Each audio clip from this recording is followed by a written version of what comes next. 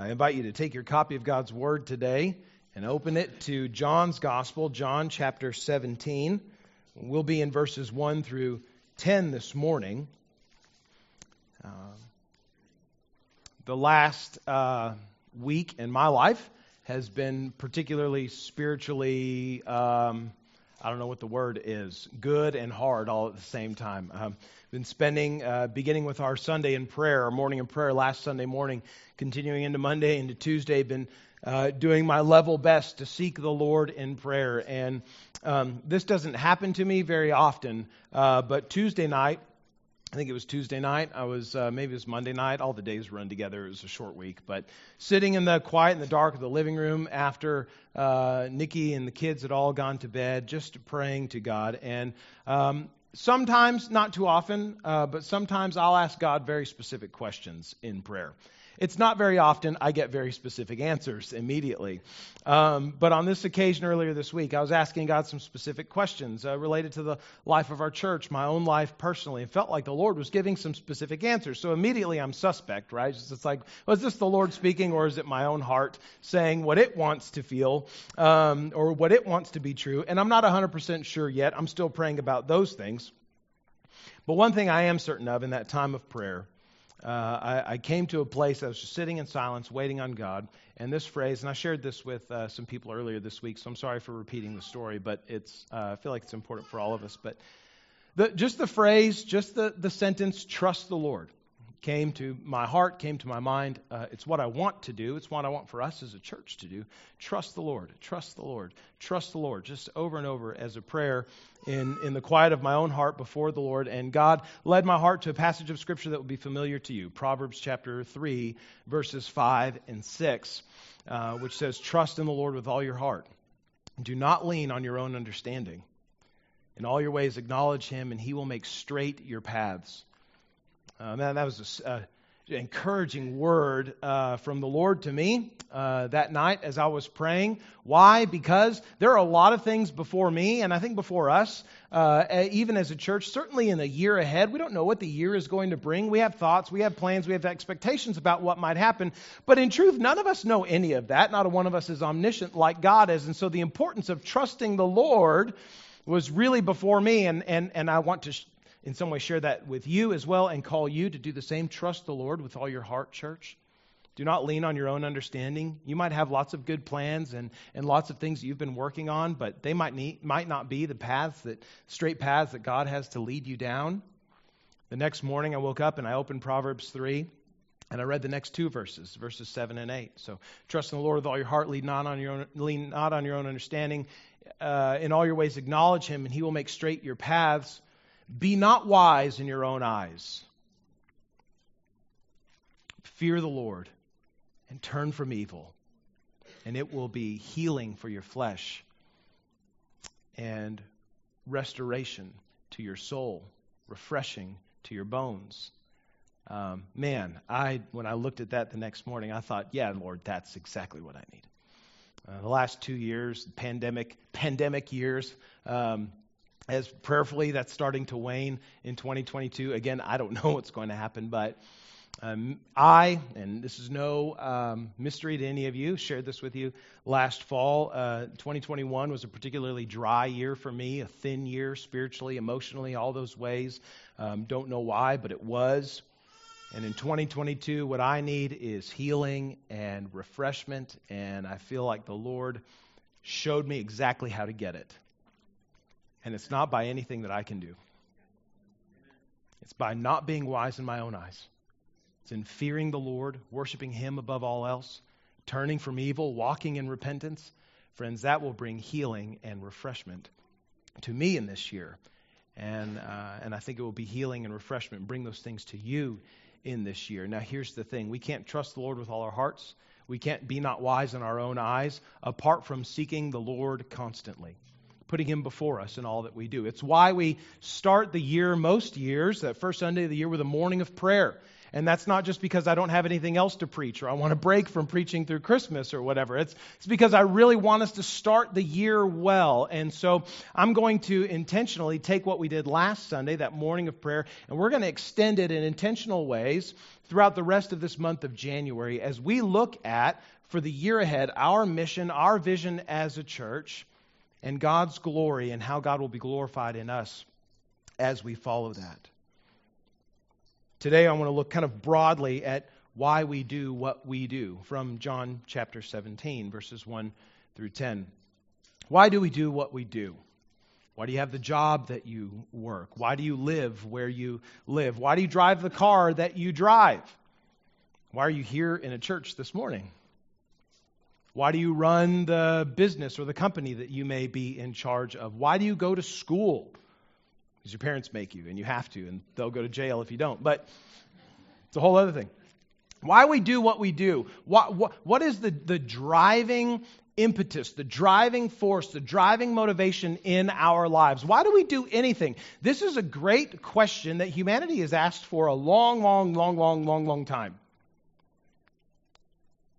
Contemporary leadership author Simon Sinek is the presenter of one of TED Talk's most popular videos. There's 8 million views of this video, of this particular talk on YouTube. I think 56 million if you include views from their own website as well.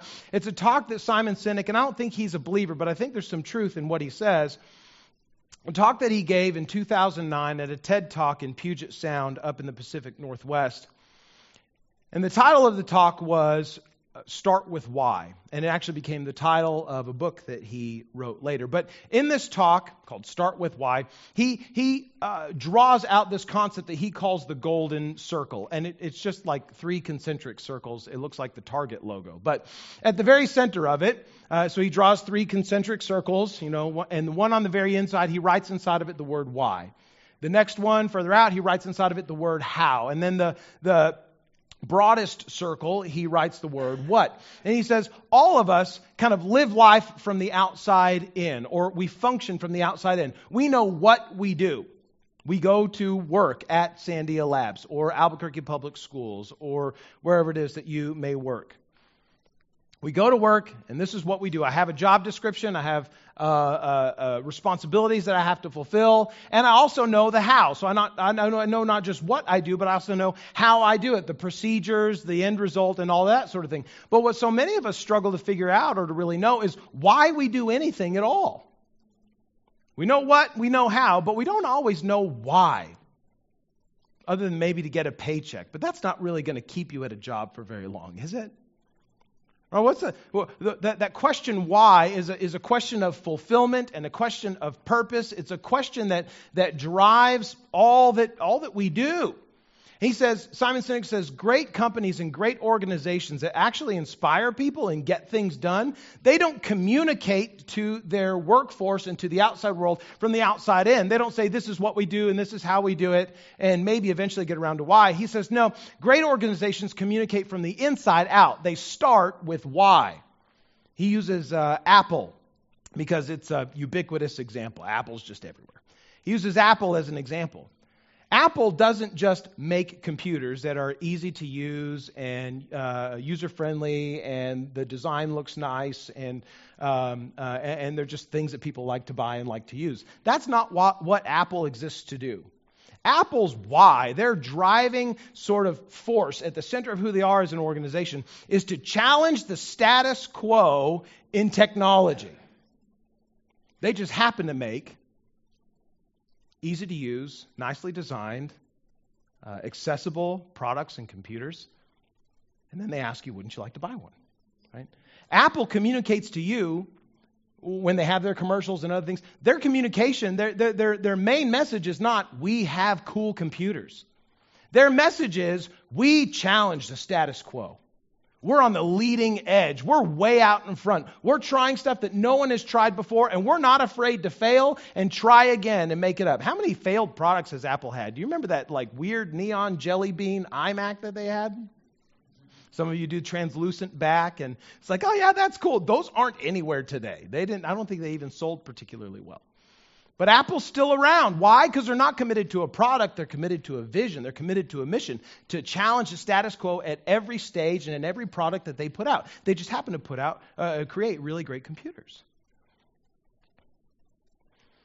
When it comes to the life of the church of Jesus Christ, I can think of no better question to ask than why. Why are we here today? What's the point? Is it just to check boxes on a religious to-do list? Is it to put out some sort of product and sell it to the masses? If that's what it is, we're completely failing at that. We haven't sold a thing to anybody ever.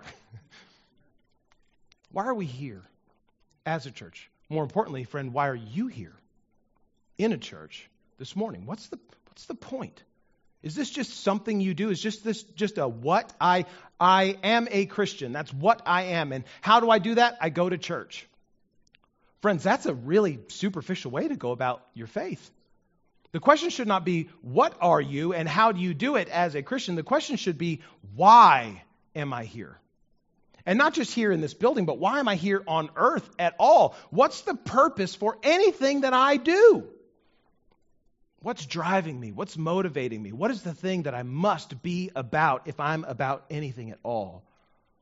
And I can think of no better person to look at to answer that question of why than the person who we come together to look at and focus our eyes and our hearts on and follow faithfully each and every day and each and every time that we gather together. I can think of no one better to tell us what our why is than Jesus himself.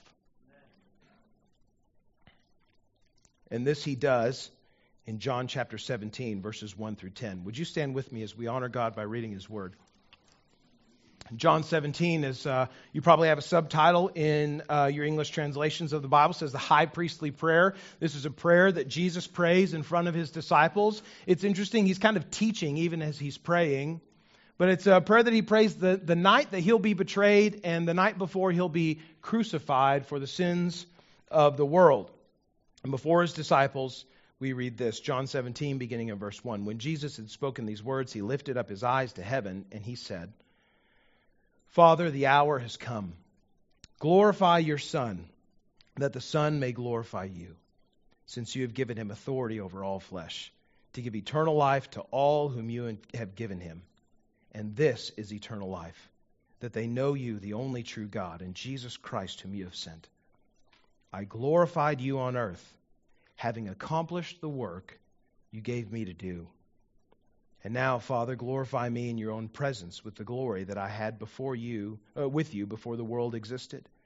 I have manifested your name to the people whom you gave to me out of the world. Yours they were, and you gave them to me, and they have kept your word. Now they know that everything that you have given me is from you. For I have given them the words that you gave me, and they have received them and have come to know in truth that I came from you, and they have believed that you sent me. I am praying for them. I'm not praying for the world, but for those whom you have given me, for they are yours.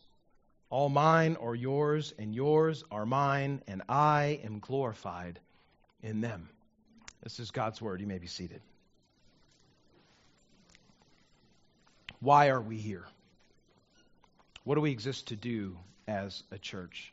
You probably saw on the title slide for the sermon series our mission statement there printed one more time. We exist to glorify God by making disciples of Jesus Christ in the power of the Holy Spirit.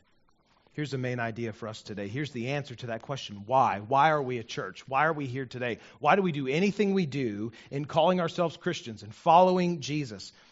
It's this, and this is our main idea from John 17. That we are here on this earth, in this building, in the world as Christians. We are here to make the beauty and the majesty and the glory of God known more fully in all the world. That's what we're here for. We are here to make the beauty and the majesty and the glory of God known more fully in the world. That's our why. That's our why. That's our driving force. To bring worship to the world. It's interesting, Pastor John Piper said one time, missions exists because worship does not. Think about that. Missions exists because worship does not. Why do we go to the nations? Why do we go to our neighbors with the gospel of Jesus Christ? Because their hearts are not tuned to worship God but themselves.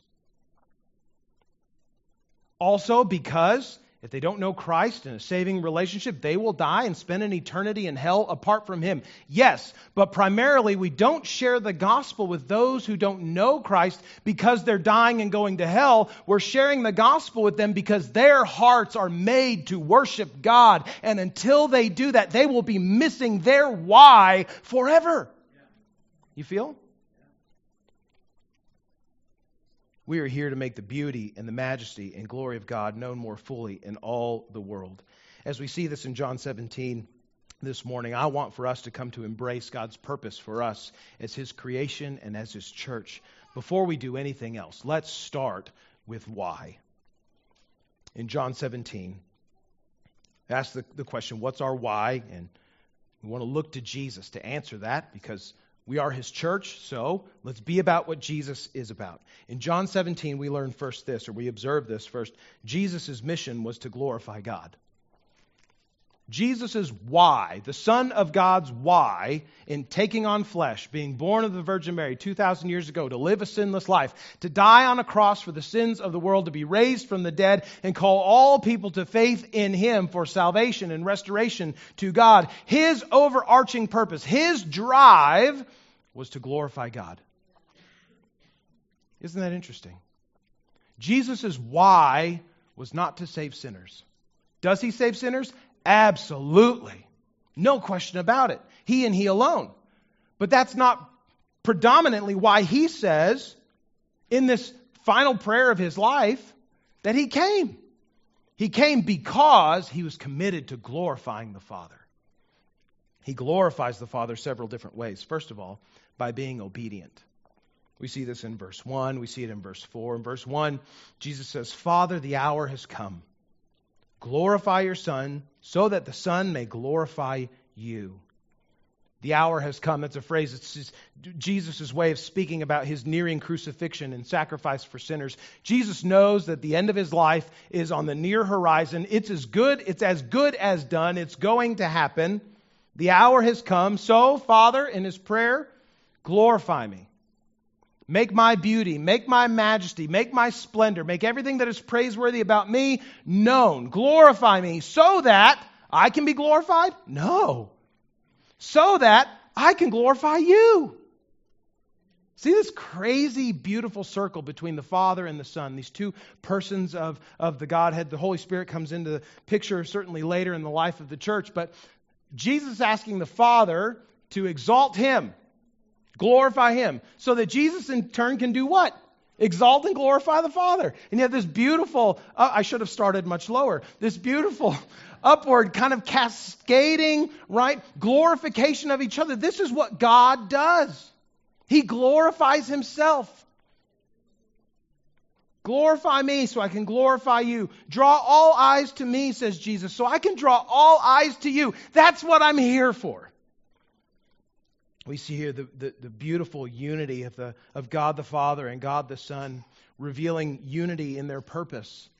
The unity and purpose of God is His glory, His worship, His praise in the world. Jesus says, draw eyes to me. Call people to praise me so that I can turn and point them to praise you. As you turn and point them to praise me and I point them to praise you. And we just keep doing that forever, Father. Furthermore, Jesus says that all of His obedience, the hour has come. The hour has come for me to do what you have sent me to do. All of His obedience has accomplished its purpose. Look again at verse 4. This is a crucial verse. I glorified you on earth, says Jesus, having accomplished the work you gave me to do. What did God send Jesus to do? It's right there in verse 4. To glorify the Father. We ask that question, and often we say, what did Jesus come to do? He came to seek and to save the lost. Jesus Himself says that. Not to be served, but to serve. Seek and save the lost. He comes to die for sinners. He comes to be raised again, that they might be justified to God. Yes, absolutely. None of those answers are wrong. That's the what and the how, though. in Jesus' life? It's not the why. The why is to glorify God. And the way that Jesus brings glory to the Father is by giving his life willingly as a sacrifice for sinners. That's what he does. But primarily to glorify God, to show how beautiful God is in all that Jesus does in his life, death, burial, and resurrection. In all that he does, he is displaying the beauty and the majesty of God for a watching world to see in a very particular way that affects the lives of every human being that has ever existed. But the purpose is to draw eyes to God, to beautify the Father, to communicate his glory and his majesty in the world, to turn hearts that were once rebellious into hearts that are now worshipers. Jesus' mission is to glorify God, and he does that by being obedient. He does it also by exercising his authority to give eternal life. Verse 2. Father, the hour has come. Glorify your Son, the Son may glorify you, since you have given him authority over all flesh to give eternal life to all whom you have given him. And this is eternal life, that they know you, the only true God, and Jesus Christ whom you have sent. Catch this. Jesus has authority. The part of the way he glorifies the Father is by doing what God has given him authority to do. He gives eternal life to those who believe him. He has authority to do it. He has unique power and responsibility and ability to give eternal life to those who will receive it. Jesus says in John chapter 10, verse 18, the Good Shepherd discourse, he says, I have the authority to lay down my life and authority to take it up again. And if I can do that, I have authority to give life to all who come to me. Jesus glorifies the Father by being obedient to the Father, by exercising his authority to give life, real life with God, life-giving life with God, as he lays down his life for sinners and raises it up again. And Jesus' mission is to glorify God. Third, we see this in verse 6, by showing people what the glory of God looks like. Verse 6, Jesus says, I have manifested your name to the people who you gave to me out of the world. That word manifest comes from the Greek word phanerao. It means to reveal fully, to pull the curtains back and show everything behind the scenes, to cause something to be fully known in vivid detail. That's what that word manifest means. I have manifested your name.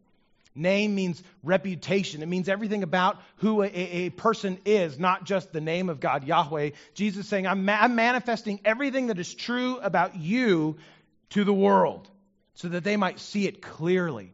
Everything that's beautiful about you, everything that's glorious about you, everything that's majestic about you, everything that's true about you, Father, I have shown it to those that you've given to me.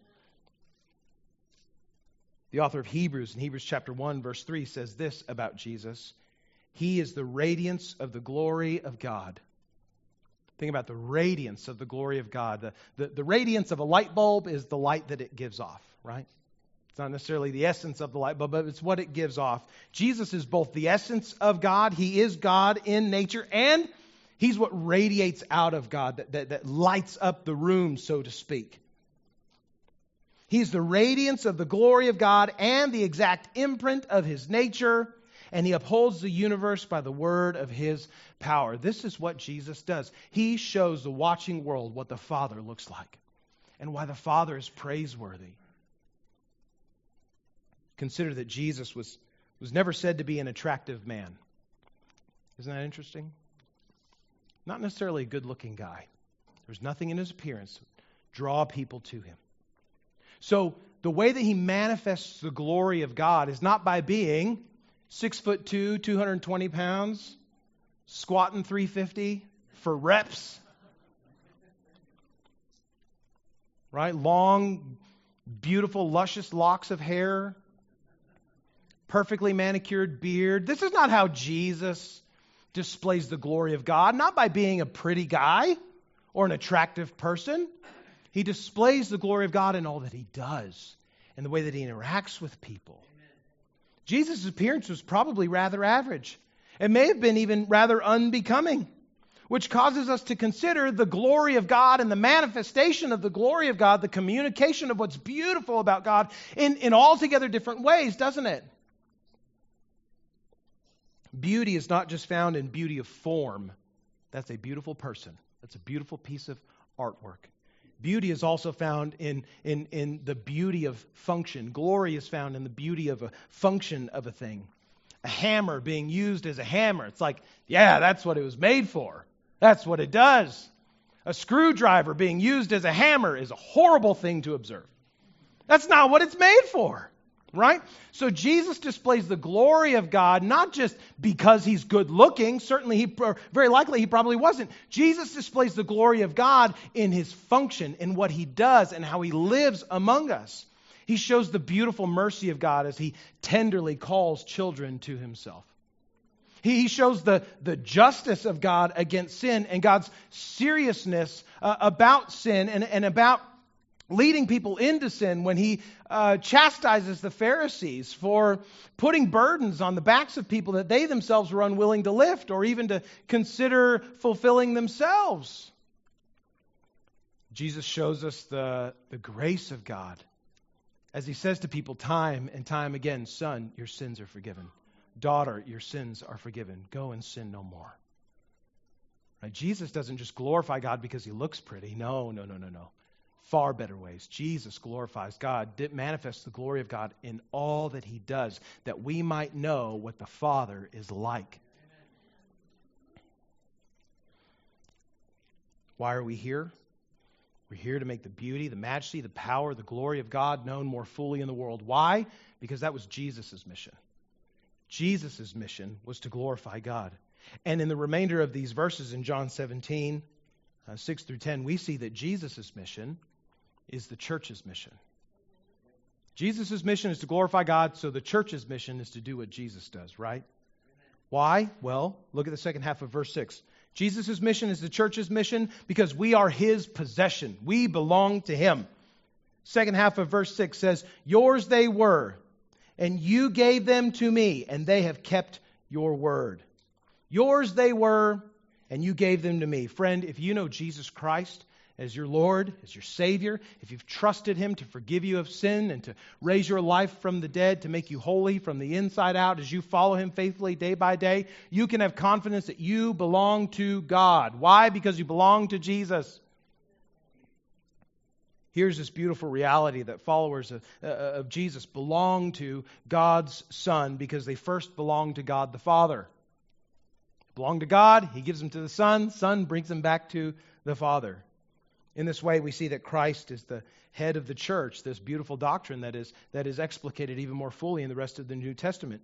Paul talks about it in 1 Corinthians 11 and Ephesians 5 and Ephesians chapter 4, saying that Christ is the head of the church. They belong to him. They are connected to him in this vital, life-giving way. The head is a symbol of authority and direction and ordering of the body that it sits atop of and directs. Any body that disregards the leadership of the head might as well be decapitated. Jesus' mission is the church's mission because we belong to him. We are his possession. He is our head. He directs what we do. And if his mission is to bring glory to the Father, well then, dear friends, what is the mission of his body that he directs? But the same. Jesus' mission is the church's mission, not just because we belong to him, but also because he has given us the truth. Look at verses 7 and 8. Jesus prays, now they know that everything that you have given me is from you, for I have given them the words that you gave me, and they have received them and have come to know in truth that I came from you, and they have believed that you sent me. Everything Jesus says in all of his ministry, all of his teaching, is truth from the Father. Amen. It is truth from God himself. Especially what he says about his ultimate goal, his ultimate driving force, his why. That's true too. I glorified you, Father, having accomplished all that you gave me to do. That's true. And these who you have given to me, they belong to you first, and you've given them to me, and so my why is their why. That's truth. The disciples in the time that they had come to know Jesus, and even as we come to know Jesus as his disciples through his word and worship and fellowship together, we all come to receive his words as truth. And not just the words of the Gospels, not just the words in red, but all of God's word. Amen? We come to receive his word as truth, including what he has said about why he took on flesh to die for sinners in the first place, so that God might be known and worshiped more fully in the world. Jesus' mission is the church's mission because we belong to him, because he shows us what is true, and finally, because his beauty and majesty is evident in us. Verse 10, Jesus says, all mine are yours, and yours are mine, speaking to the Father, and I am glorified in them.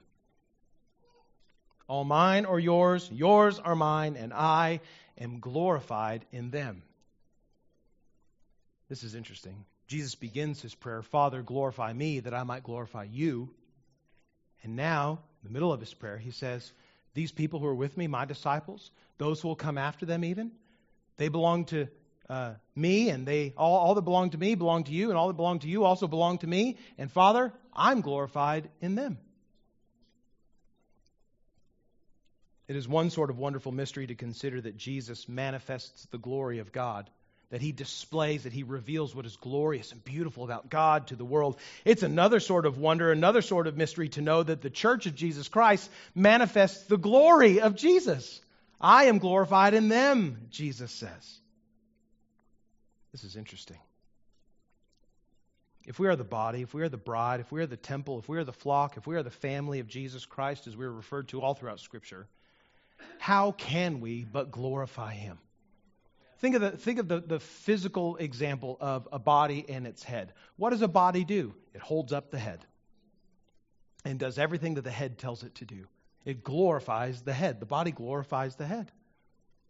This is what Jesus is saying. If we are the body of Christ, if we belong to him, if we are branches that are grafted into he who is the vine, how can we but glorify the nourishing, life-giving function of the vine that we are grafted into?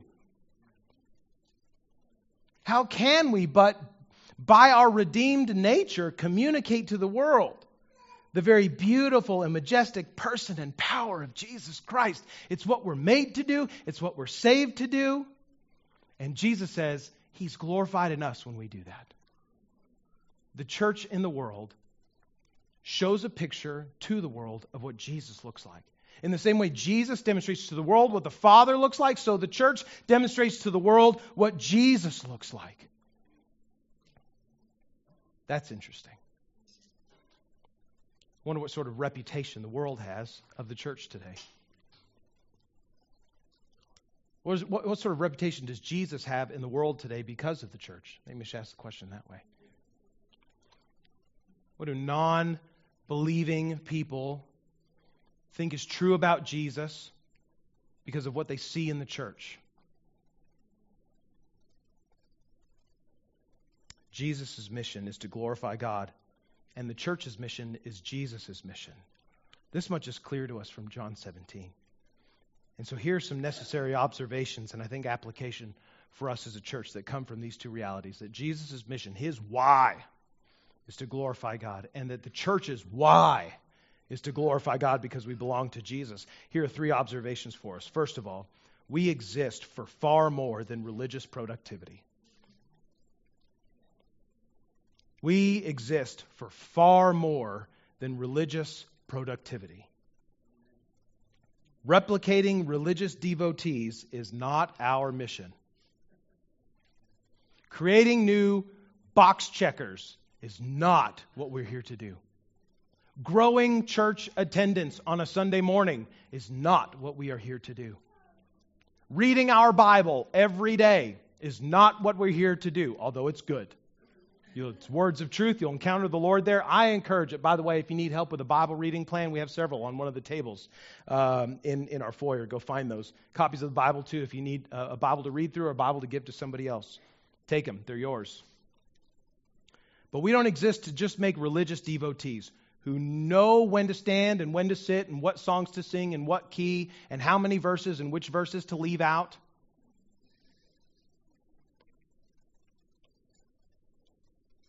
Our mission, we are here to expand the worship of God in the world.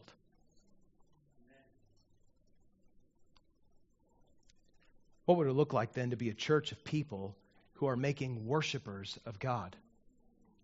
Think about that. What would it be to be a church of people body of Christ who is making, who's developing, who is growing and sending out worshipers of God. Not just religious devotees, not just people who come on Sunday morning and Wednesday evening and take all the right classes in all the right order, but people whose lives erupt in worship of God, who above all is glorious and worthy of praise and honor and glory forevermore. Friend, this is a directed question to you. And Christian, I'm talking to you primarily. Are you a worshiper of Jesus? Or are you just an enculturated church attender? Which one are you? Are you a worshiper of Jesus? Or are you just a well-habituated church attender? If our mission is to expand the worship of God in the world, His glorification in the world, we must be far more. We cannot just be encultured church attenders. We must be Jesus worshipers. Amen. We exist for more than just religious productivity. Second observation, glorifying God in the world begins in me, begins in us. We cannot expect, as Jesus worshipers, as those who live to bring glory and honor and fame in ever-increasing ways to God from among the intelligent universe, we cannot expect other people to be compelled to worship a God that we do not already delight in. Glorifying God begins in me, starts in me. If you're not a worshiper of Jesus, friend, don't expect other people to because of your example. If you're not a worshiper, if your life is not lived to bring glory and honor and praise and majesty to God in every nook and cranny of your life, from your morning walk with the dog to your lunchtime meeting with coworkers, to the end of the day when you lay your head down at night, if your whole life is not lived, eating and drinking and everything you do to the glory of God, you may not be the kind of worshiper of Jesus that is a compelling example to other people that a life of worshiping Jesus is worthwhile.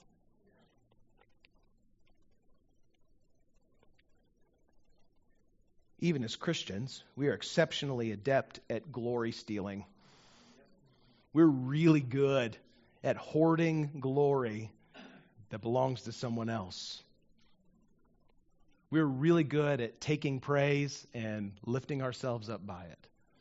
We're really good at pointing out our strengths and minimizing our weaknesses so we can get promoted at work or get that A in your honors class or get that spot in the starting position on the football team. We are really good at glory stealing and pointing out how good we are at stuff. Let us in this year learn to give God all that is His. Are you good at throwing a football? It's in part because you practice, yeah, but it's also because God has given you natural gifting and ability and time to put in that practice. People say, bro, you throw that football on a rope. Praise God. I mean, I'll work hard, but it's all because of the Lord. He could take it away at any minute. I'm trying to praise Him with it.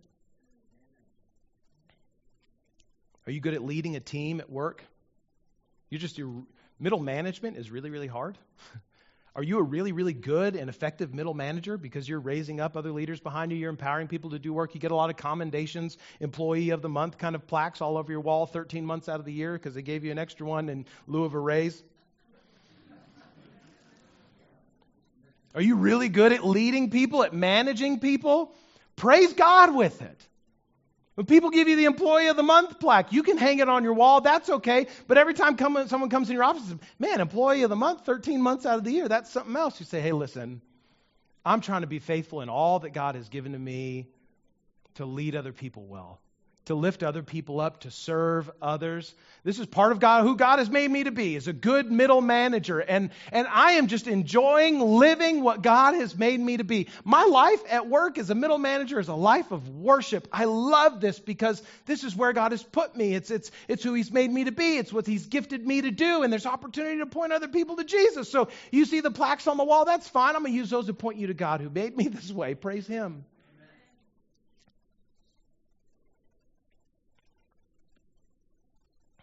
This morning, Christian, knowing that glorifying God in the world begins in me, it begins in us. It doesn't begin with the person next to you.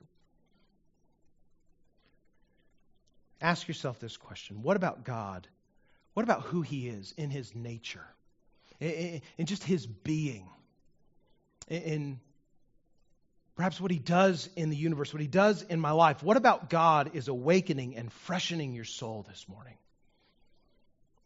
What about God puts a smile on your face and makes you want to tell somebody else about it?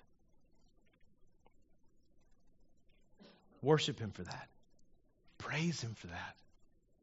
Let me tell you what it is for me this morning. The thing that awakens and freshens my soul this morning is the kindness of God. Particularly because I'm not a particularly kind person. Those who know me best know I'm really sarcastic. I can be really facetious. I can spit words that cut deep and fast.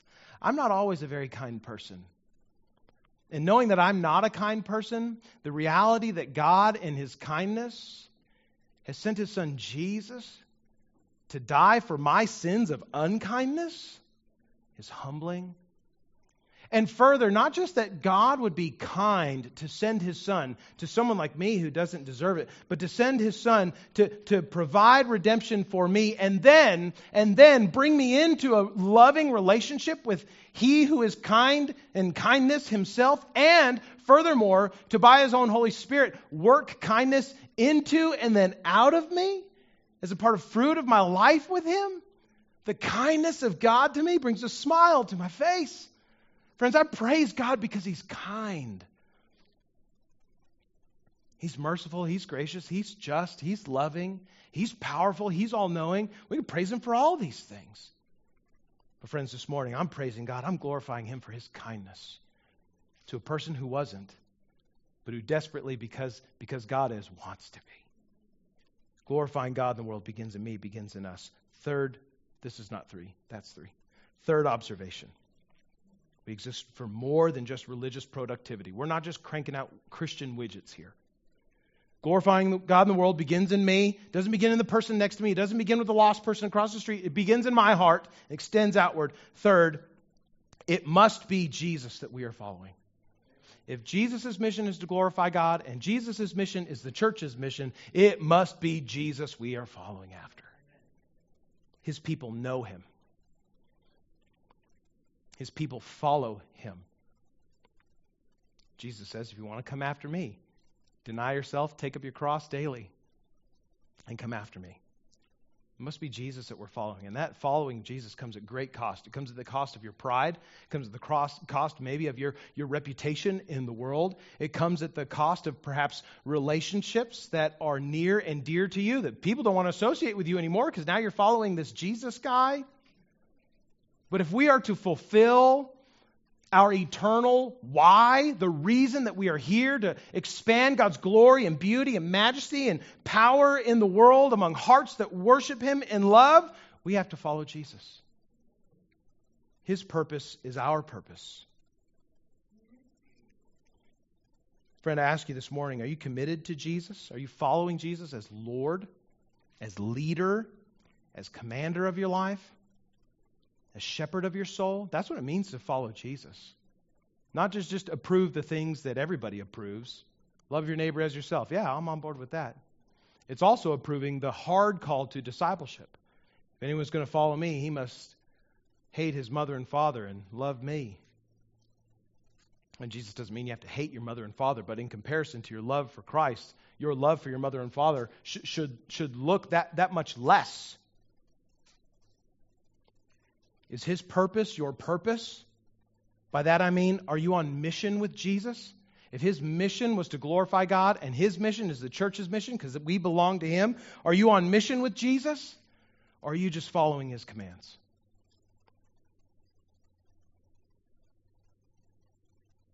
I'm going to let that sit a second.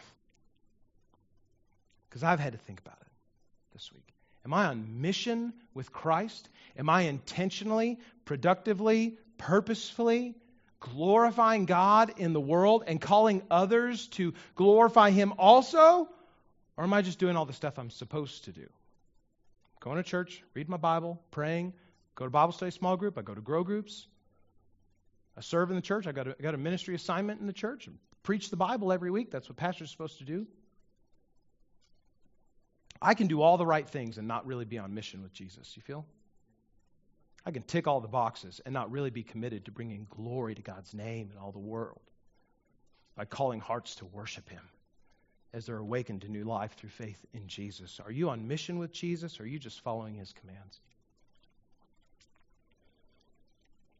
Our mission statement as a church is this: we exist to glorify God by making disciples of Jesus Christ, worshipers of Jesus, followers of Jesus, mission partners with Jesus in the power of the Holy Spirit.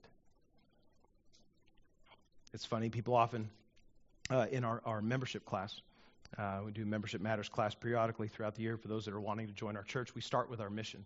We're here to glorify God by making disciples of Jesus in the power of the Holy Spirit, and I'll often turn it to the participants in the class and say, what are we here to do? Well, I'll ask a group of Christians. I could probably step into a Bible study class this morning, read our mission statement. We exist to glorify God by making disciples of Jesus Christ in the power of the Holy Spirit. What are we here to do, friends? And the first answer I get almost every single time is, make disciples of Jesus. No. Read the language.